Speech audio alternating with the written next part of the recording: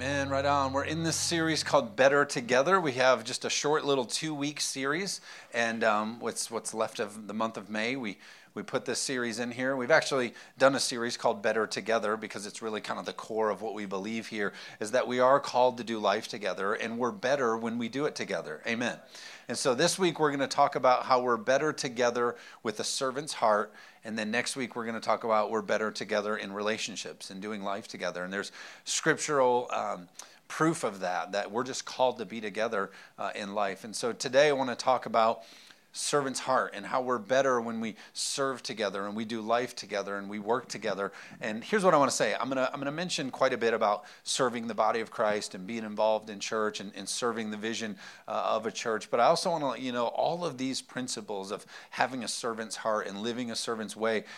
This applies in every area of your life, your job, your marriage, how you're parenting. All of this, we're called to serve first. Are you with me? And so, again, as you hear it for what it is in the church, but what it is in your marriage and what it is in your parenting, and God will grow you through it. Amen? All right, I got kind of an interesting start to this. Proverbs chapter 9, verse 10. You're going to feel like this might be a little bit out of place, but this is the NIV version. It says this. It says, "The fear of the Lord is the beginning of wisdom, and knowledge of the Holy One is understanding." The fear of the Lord is the beginning of wisdom, and knowledge of the Holy One is understanding. So here, let me break this down for you a minute, and I'll show you where it makes sense. So let's take the fear part of it. Everybody, we begin to talk about the fear of God. So the fear of God.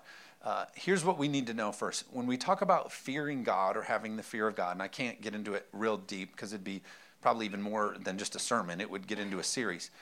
But we're not talking about being afraid of God, not being scared of God, because that wouldn't make very much sense, because the scripture says that perfect love casts out all fear. And the scripture also says God is love. So how can we be afraid of? Am I now making sense there? But at the same time, you don't water it down in the sense of like, God's nothing to be afraid of, because there is such a thing as God's judgment. Are you with me? And so really then what we do is we get over on this side and we say, oh, fear is more just kind of about reverence. It's like almost this passing by of God of like, oh yeah, we respect God. He's got a good name. And that's not it at all either. It is a very deep, I actually brought kind of a statement with you about what the fear of God is. But the scripture says that getting in that place of the proper fear of God, it says it's the beginning of wisdom. It's the beginning of it. Basically, it's the foundation. It's the building point of all things that are wise. Are you with me? So you want success. You want to grow in life. You want to see things of, okay, you start with this base of like, I live in the fear of God, this place of the fear of God. It's the beginning of wisdom, and everything else gets stacked on that. We actually crave understanding. We crave wisdom. We want to be the next inventor. We want to be the next Elon Musk. We want to be the next smart. We want to be the next all-wise, all-knowing, cutting edge. That's a way that you are wired. And the problem is we go after it for ourselves. We go self-help book, and I'm a self-made man. We all say that in culture, and we put it all on ourselves. But no, the way to achieve that hole that you have of wanting wisdom and understanding, you start by fearing God. Am I making sense? Is this okay? And so we kind of wrote it up like this. Here's the fear of God. It's a continual awareness that you are in the presence of a holy, just, and almighty God. A continual awareness that you are in the presence of a holy, just, and almighty God. What am I trying to say? I'm trying to say you don't live your life in a way that you're aware of it only at church. You're aware of it, when worship is on. No, we live in a continual state of awareness that there is a holy and just almighty God. And then it says this, and it says, in that every motive, thought, word, and action is open before him and will be judged by him. You can't hide anything from God. Your motives can be hidden from me, your husband, your wife. Your thoughts can be kept in yourself. There's all those things. But it says that they're open before him. So we have to have this lifestyle, this fear of God, understanding that we have a continual awareness that you are in the presence of a holy, just, and almighty God. And every motive, thought, word, action is open before him and judged by him. What in the world does that have to do with serving? What it has to do with serving is our approach to the body of Christ and how we interact in a church and in a church setting, in a body of the Christ setting, we have to walk in a fear of God, because every motive, every thought, every word, and every action is weighed and open to God. Are you with me? So you may be able to trick the pastor and trick this person and do this kind of thing, but our interaction, the way that we love God's bride, is weighed and watched and open before him. It's something that we should take insanely serious. I don't think there's such a thing as a Saturday night where we say, hey, what do you think? Are we going to church tomorrow? Oh, no. This is something that is set in our heart, and we're in a continual awareness that we're in the presence of a holy, because we fear God and we love his body. Are you with me? The body of Christ. It's just such a bigger deal than the American church really makes it out to be. And again, I'm not talking about church attendance. I'm talking about loving the body of Christ. I'm talking about caring for the call and the equipping of what God wants to do here on earth. That is our priority. I wish we were put here on earth to build a house and get some nice cars and enjoy life, but we were actually sent here to empty heaven. Nothing more, nothing less. Build this body, see people set free, and that's what we're called to serve and love. Are you with me? And the blessing about the scripture is that, guess what? You don't have to do it by yourself. Why? Because we're better together. It's better when we work together. We're called to do all of this together. Are you with me? And so we're in this continual awareness. Scripture says we're better together. Corinthians 12:2 kind of shows us how the church is called to operate. And it's basically describing that we're better together. 1 Corinthians 12:12, I'm just going to give you some of the key points out of it. But it says this: just as the body has many parts, as our body has many parts, eyes, ears, nose, feet, hands, all these things, so does the body of Christ. But it makes up one body. One working together body. We all have parts, we all have gifts, we all have things that we bring to it, but it makes up one working body. The scripture says in it, it says every part belongs, and there's no reason to stop being a part of it. And we're all working together, we're all called, we're all assigned, we're all making up one body. Why? Because we're better together. So if you're a hearer or a seer, or you're somebody who can smell, you can discern, we're all working together to make this body work. And the scripture says in Corinthians 12, it says that he placed them all just as he wanted them in one body. God put all of us together to be better together as the way that he sees fit. Are you with me? You guys are quiet in this Presbyterian church today. Are they quiet? I've never been to one. Are they? Oh, okay. So here's the problem with American church. This servant attitude of like, I understand that I have a place in the body and I have a function in the body and I'm called to make up this body and help this body work and go and be. And it's equipped and it's empowered by the Holy Spirit. Instead of us believing that we all have our way of serving and connecting, instead what we do is we treat church like a menu. Like a restaurant menu. Now, I'm the pastor here, as you know, and so Easter just came and went. And so at Easter season, you have a lot of people checking out your church. And so you get emails asking about the church, or you're getting a haircut and people are talking about Easter. And so they start asking about your church. And it's so interesting, the selfish place that people come from when they ask about church. They'll ask about the church. They'll say, so I'm wondering about this church, the body of Christ there called Vertical. I'm interested, like, what is the worship style like? Like it's a menu, they're reading them in. So how do you make the thing here? How do you flavor that? Does it have a little bit of this, or does it have because I really like my worship to be like this, but not too much of this. I really like it for me. You get this very selfish, I like it to be like this for me. And then with the preaching, so what's the preaching style? It definitely can't be too long, right? And so I don't want it too long. We got stuff to do, and kids got soccer, and soccer's more important than church, and so we got to get to soccer, right? So there's all this stuff, and so it's this menu. What about this? What about now? And we have to say, we like a sermon that builds us up and is inspirational, and we want to be told that we can have a better life, but we don't want all that heavy stuff.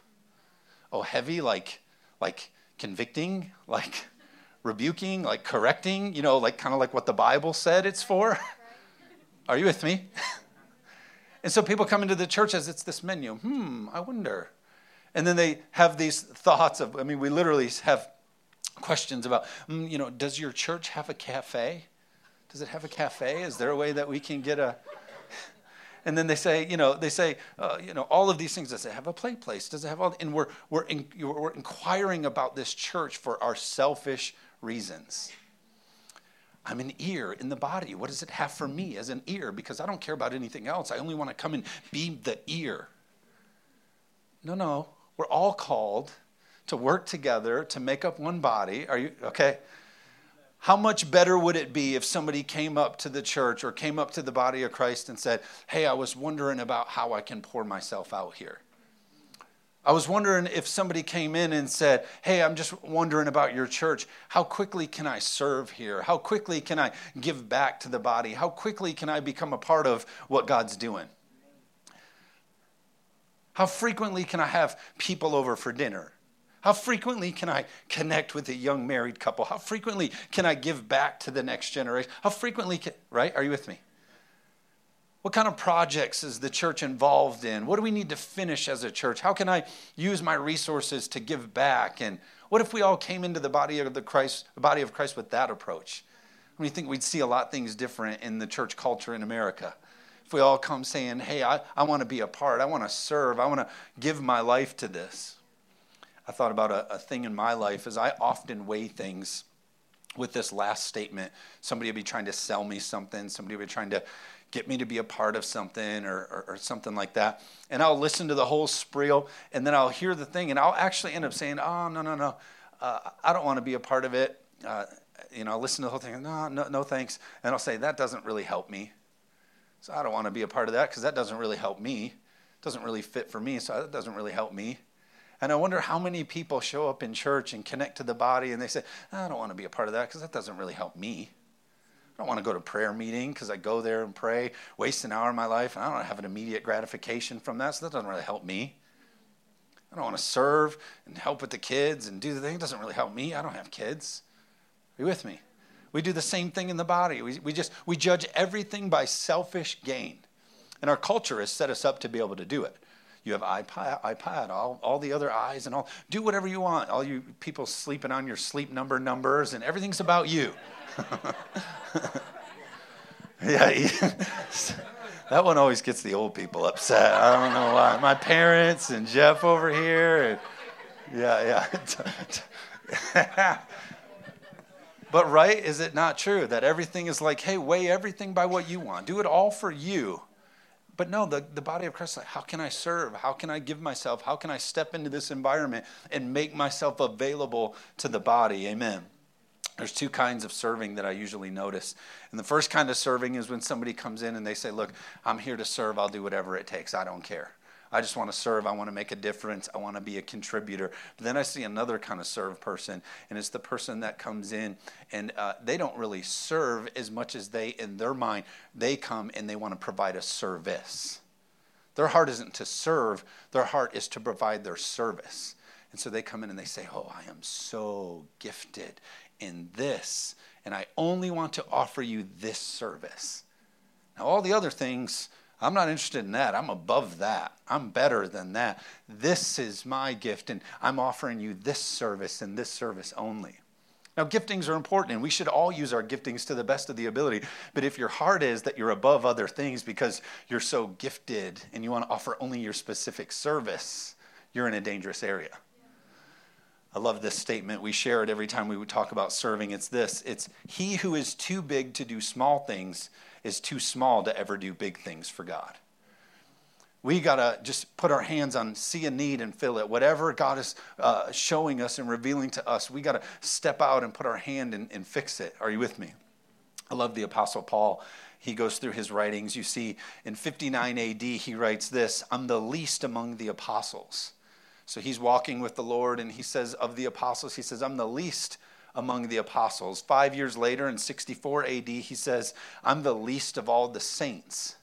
So he went from this posture of like, I'm the least of all the apostles. Now I just feel like I'm the least of all the saints. And then 1 year after that, he says, like, I feel like I'm the chief of all the sinners. The more he walked with God and the more he stayed after it, the more humble, the more he looked and thought. And I'm not talking about thinking low of yourself. I'm not saying the more you walk with God, the less you should think of you are. We're growing and we're walking. But I'm just saying, isn't it interesting the pride here, the more tender he got as he walked in the things of God? Do you know that I notice in church, people come in and they get saved and they're Paul in the other direction. They come in and they say, oh, I'm just so glad to be here. I'll serve whatever it takes. I'm just the chief of all sinners. I'll do whatever it takes. But then a couple years later, all of a sudden they go, you know what? I don't need to do that kind of stuff anymore because, you know what? I'm the least of the saints here. You know, I've kind of moved up and around. I don't need to participate in some of those other things. I'm now this. And then a little more time later in church, they now start saying, you know what I am? I'm the least of all the apostles here. I've made it up to here. I don't need to participate in all those other things. But God is always about a servant's heart. The more we walk with God, the more we should be willing to say, God, whatever it takes, I'm willing to serve. Whatever it takes in the body, I'm willing to be a part of it. Amen. I thought about this. You can be right in doctrine, but cold in spirit, and you'll have no influence. So we're talking about serving people and loving people and connecting with people and giving ourselves to people because we're better together with people. But you can have the Bible memorized, you can have all the book studies memorized, but you're so cold in spirit that you have no influence. So essentially, it's not doing you any good. John Maxwell says that that leadership is nothing more than influence. That leadership is influence, nothing more, nothing less. So if you're not influencing people, if people aren't following you, then you're not a leader.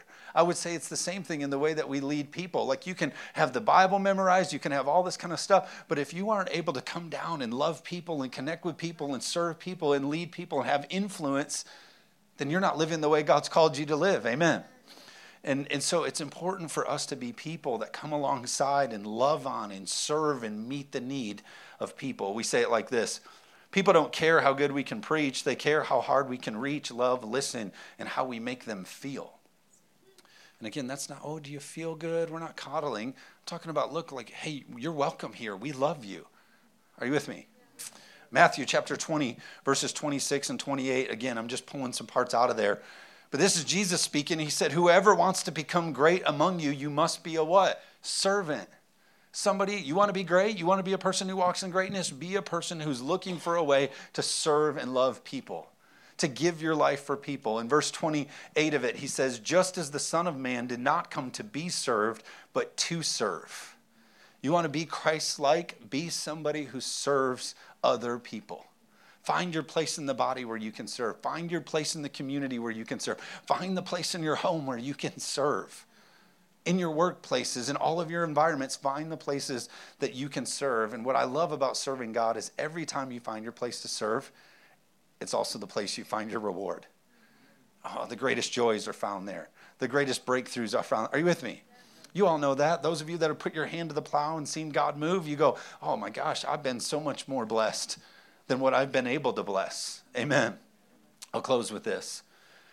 God wired you to be a person who serves and loves and connects. Now, here's an example that I can prove it to you. If you've ever been in an environment with people you love, or you're just in an environment about something that you care about, and you're standing in the environment and things are happening, what comes out of your mouth? You're watching all this stuff going on, and you're with people that you love, and things are happening, and then automatically it comes out of the inside of you. You say something like, what can I do? How can I help? Right? You step in and you see all of this stuff is functioning, all this is happening. You go, hey, is there anything I can do? Can I help? How can I be a part of this? Why? Because you care about the environment. You care about the thing that's taking place. How much more so in the body of Christ should we show up on the scene and say, oh, I see how God is moving. How can I help? What can I do? Amen. In your workplace, you see someone is just so burnt and stressed and depressed. You should walk in and go, hey, how can I help? What can I do? Can we take you to dinner? Can we tell you? Are you with me? Kids are having a tough time. People are having a tough time with their kids, and say, hey, we'll watch the kids for a night. You should go away. Take a nap. Or what? You look like you need a nap. They tell me that every Monday here. I'm like, 12, they come in. They're like, you look like you need a nap. I say, I need a Mountain Dew, D. Yeah, orange juice. Second ingredient. I mean, it's basically a healthy choice. Amen? Jeff is with me? No? Okay. All right, so last point is this, and I want you to, if you really heard anything, hear this. Serving opens the door for you more than I believe anything else you could possibly do. I know giving open doors, and I know prayer opens doors. I know all those kinds of things. But I'm just telling you, I've seen so many times people are like, if I just get to the right church, a door will open. If I get around the right minister, if I go to the right Bible college, if I listen to enough of this, or if I study enough of that. But I'm telling you, it's when people connect with the body and they serve in total love and I'm just telling you, I can give you an example on and on about this team, how this team is made up. Maddie is a result of the Hopes, Scott and Sam, who served their butt off.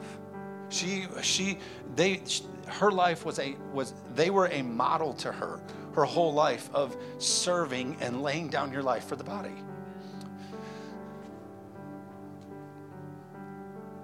My life, I didn't go to Bible school. And so those of you that seminary is a big deal to you, it was nice knowing you, I guess, because I'm a nobody. But my parents served their butts off in church. Listen, my mom had such a passion for children's ministry that before you ever saw themed rooms and decorated, literally she was going to conferences about churches where they taught you how to make puppets.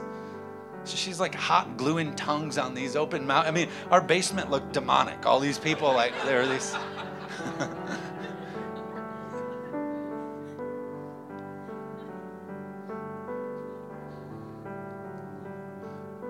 But I heard my dad's car at 4 a.m. every single day. I'm a light sleeper, so he would leave for work at 4 o'clock every day, sometimes even earlier, every day to Steelcase, working, putting together chairs in the factory, no air condition, all you millennial who can't handle anything without a frappe and an air condition. They're in there eating Little Debbie's and building chairs in 100-degree heat. Yeah, the old timers. That's why they need a Serta Comfort Sleep Number bed. Yeah. I wish church folk got as excited about the Lord as they did Sleep Numbers. But anyway, I'm just kidding. So yeah, for real. My mom drove my truck yesterday and adjusted all my seats in my truck. Now I'm like, I need a nap today because I drove here all. Here's what I'm trying to say. You sit here. There is no this. So my dad's driving to work every day. Working Saturdays, getting in the car, 4 a.m, driving, working a half a day on Saturdays. Do you know what we never did? We never missed a Sunday. You know what else my dad never got? A dime from the church for it. Well, because he understood serving the body. He understood he had a gift and a place. I'm telling you, this room doesn't exist if they don't lead that. People say, oh, we got to get him to the right school. Oh, we got to get him to this. I think you'll do all right if you just show your kids how to love the body of Christ well. And serve and plug in and show them what it's like to take care. Are you with me? I think about yesterday's conference. Incredible, over 100 women. Jess preached. Vanessa preached. Like Maddie led incredible worship. They didn't just get through it, they dominated it. My mother-in-law up here sharing her, no offense, mother, years of wisdom. Like years, 60 years. I didn't hear what you said. I'm going to block it out. I do that a lot with her. Just kidding. I love you. But what am I trying to say? I'm trying to say, listen, Vanessa, she came the second week of our church. We took her out to dinner. I knew then that one day she would be a part of this church. But you know what she did? She came in and started serving kids ministry well, serving this church well. What did it do? It opened an incredible door for her to walk in her purpose and her calling and her assignment. Same thing with Jess. Jess ain't going to Bible school and studying all this kind of stuff. She's doing life and she's learning and she's trusting God. And then she's saying, I can't keep this for myself. I have to serve others with this. I have to give this back. Are you with me? That's what we're talking about when we talk about serving and laying down your life and giving, it's not just so we can get more people involved in the church and serve. No, it's because that's what you were created to do, and that's where you'll find fullness of joy. Amen. My last thought is this. Many of you, if you've been with us for a couple years, you would know this. You've heard me say this. But we all want to be the chandelier in God's living room. We all want to be the big, bright, everybody look at this great work and this shining, and come see me at center stage in the middle of God's thing. But we don't want to be the nightlight in God's hall. That little steady, consistent, faithful in the dark, never leaving, never going away, nightlight in God's hall. But we say this, but I can tell you that the nightlight has helped a lot more people from stumbling in the dark than the chandelier ever will. If we can just be the consistent, faithful, remaining, steady in the dark. I'm talking when people are going through stuff and they're walking in darkness, we say, I'm here. I'm not going out. I'm not leaving you. We don't only do it on Sunday, chandelier day. No, we're consistent and faithful and remain committed to serving and loving people. Are you with me? That's God's heart, and that's the kind of church that I want to see us be. And so what I'm going to ask you to do is consider. I know it's summer coming up and vacations are going to happen and all that stuff's going to take place, but we're better together. And the deal is the enemy's not going to take the summer off. Satan's not going to be like, well, it's summer, let's just give everyone a break. We'll get him again when vacation's over. No, he's still going for it.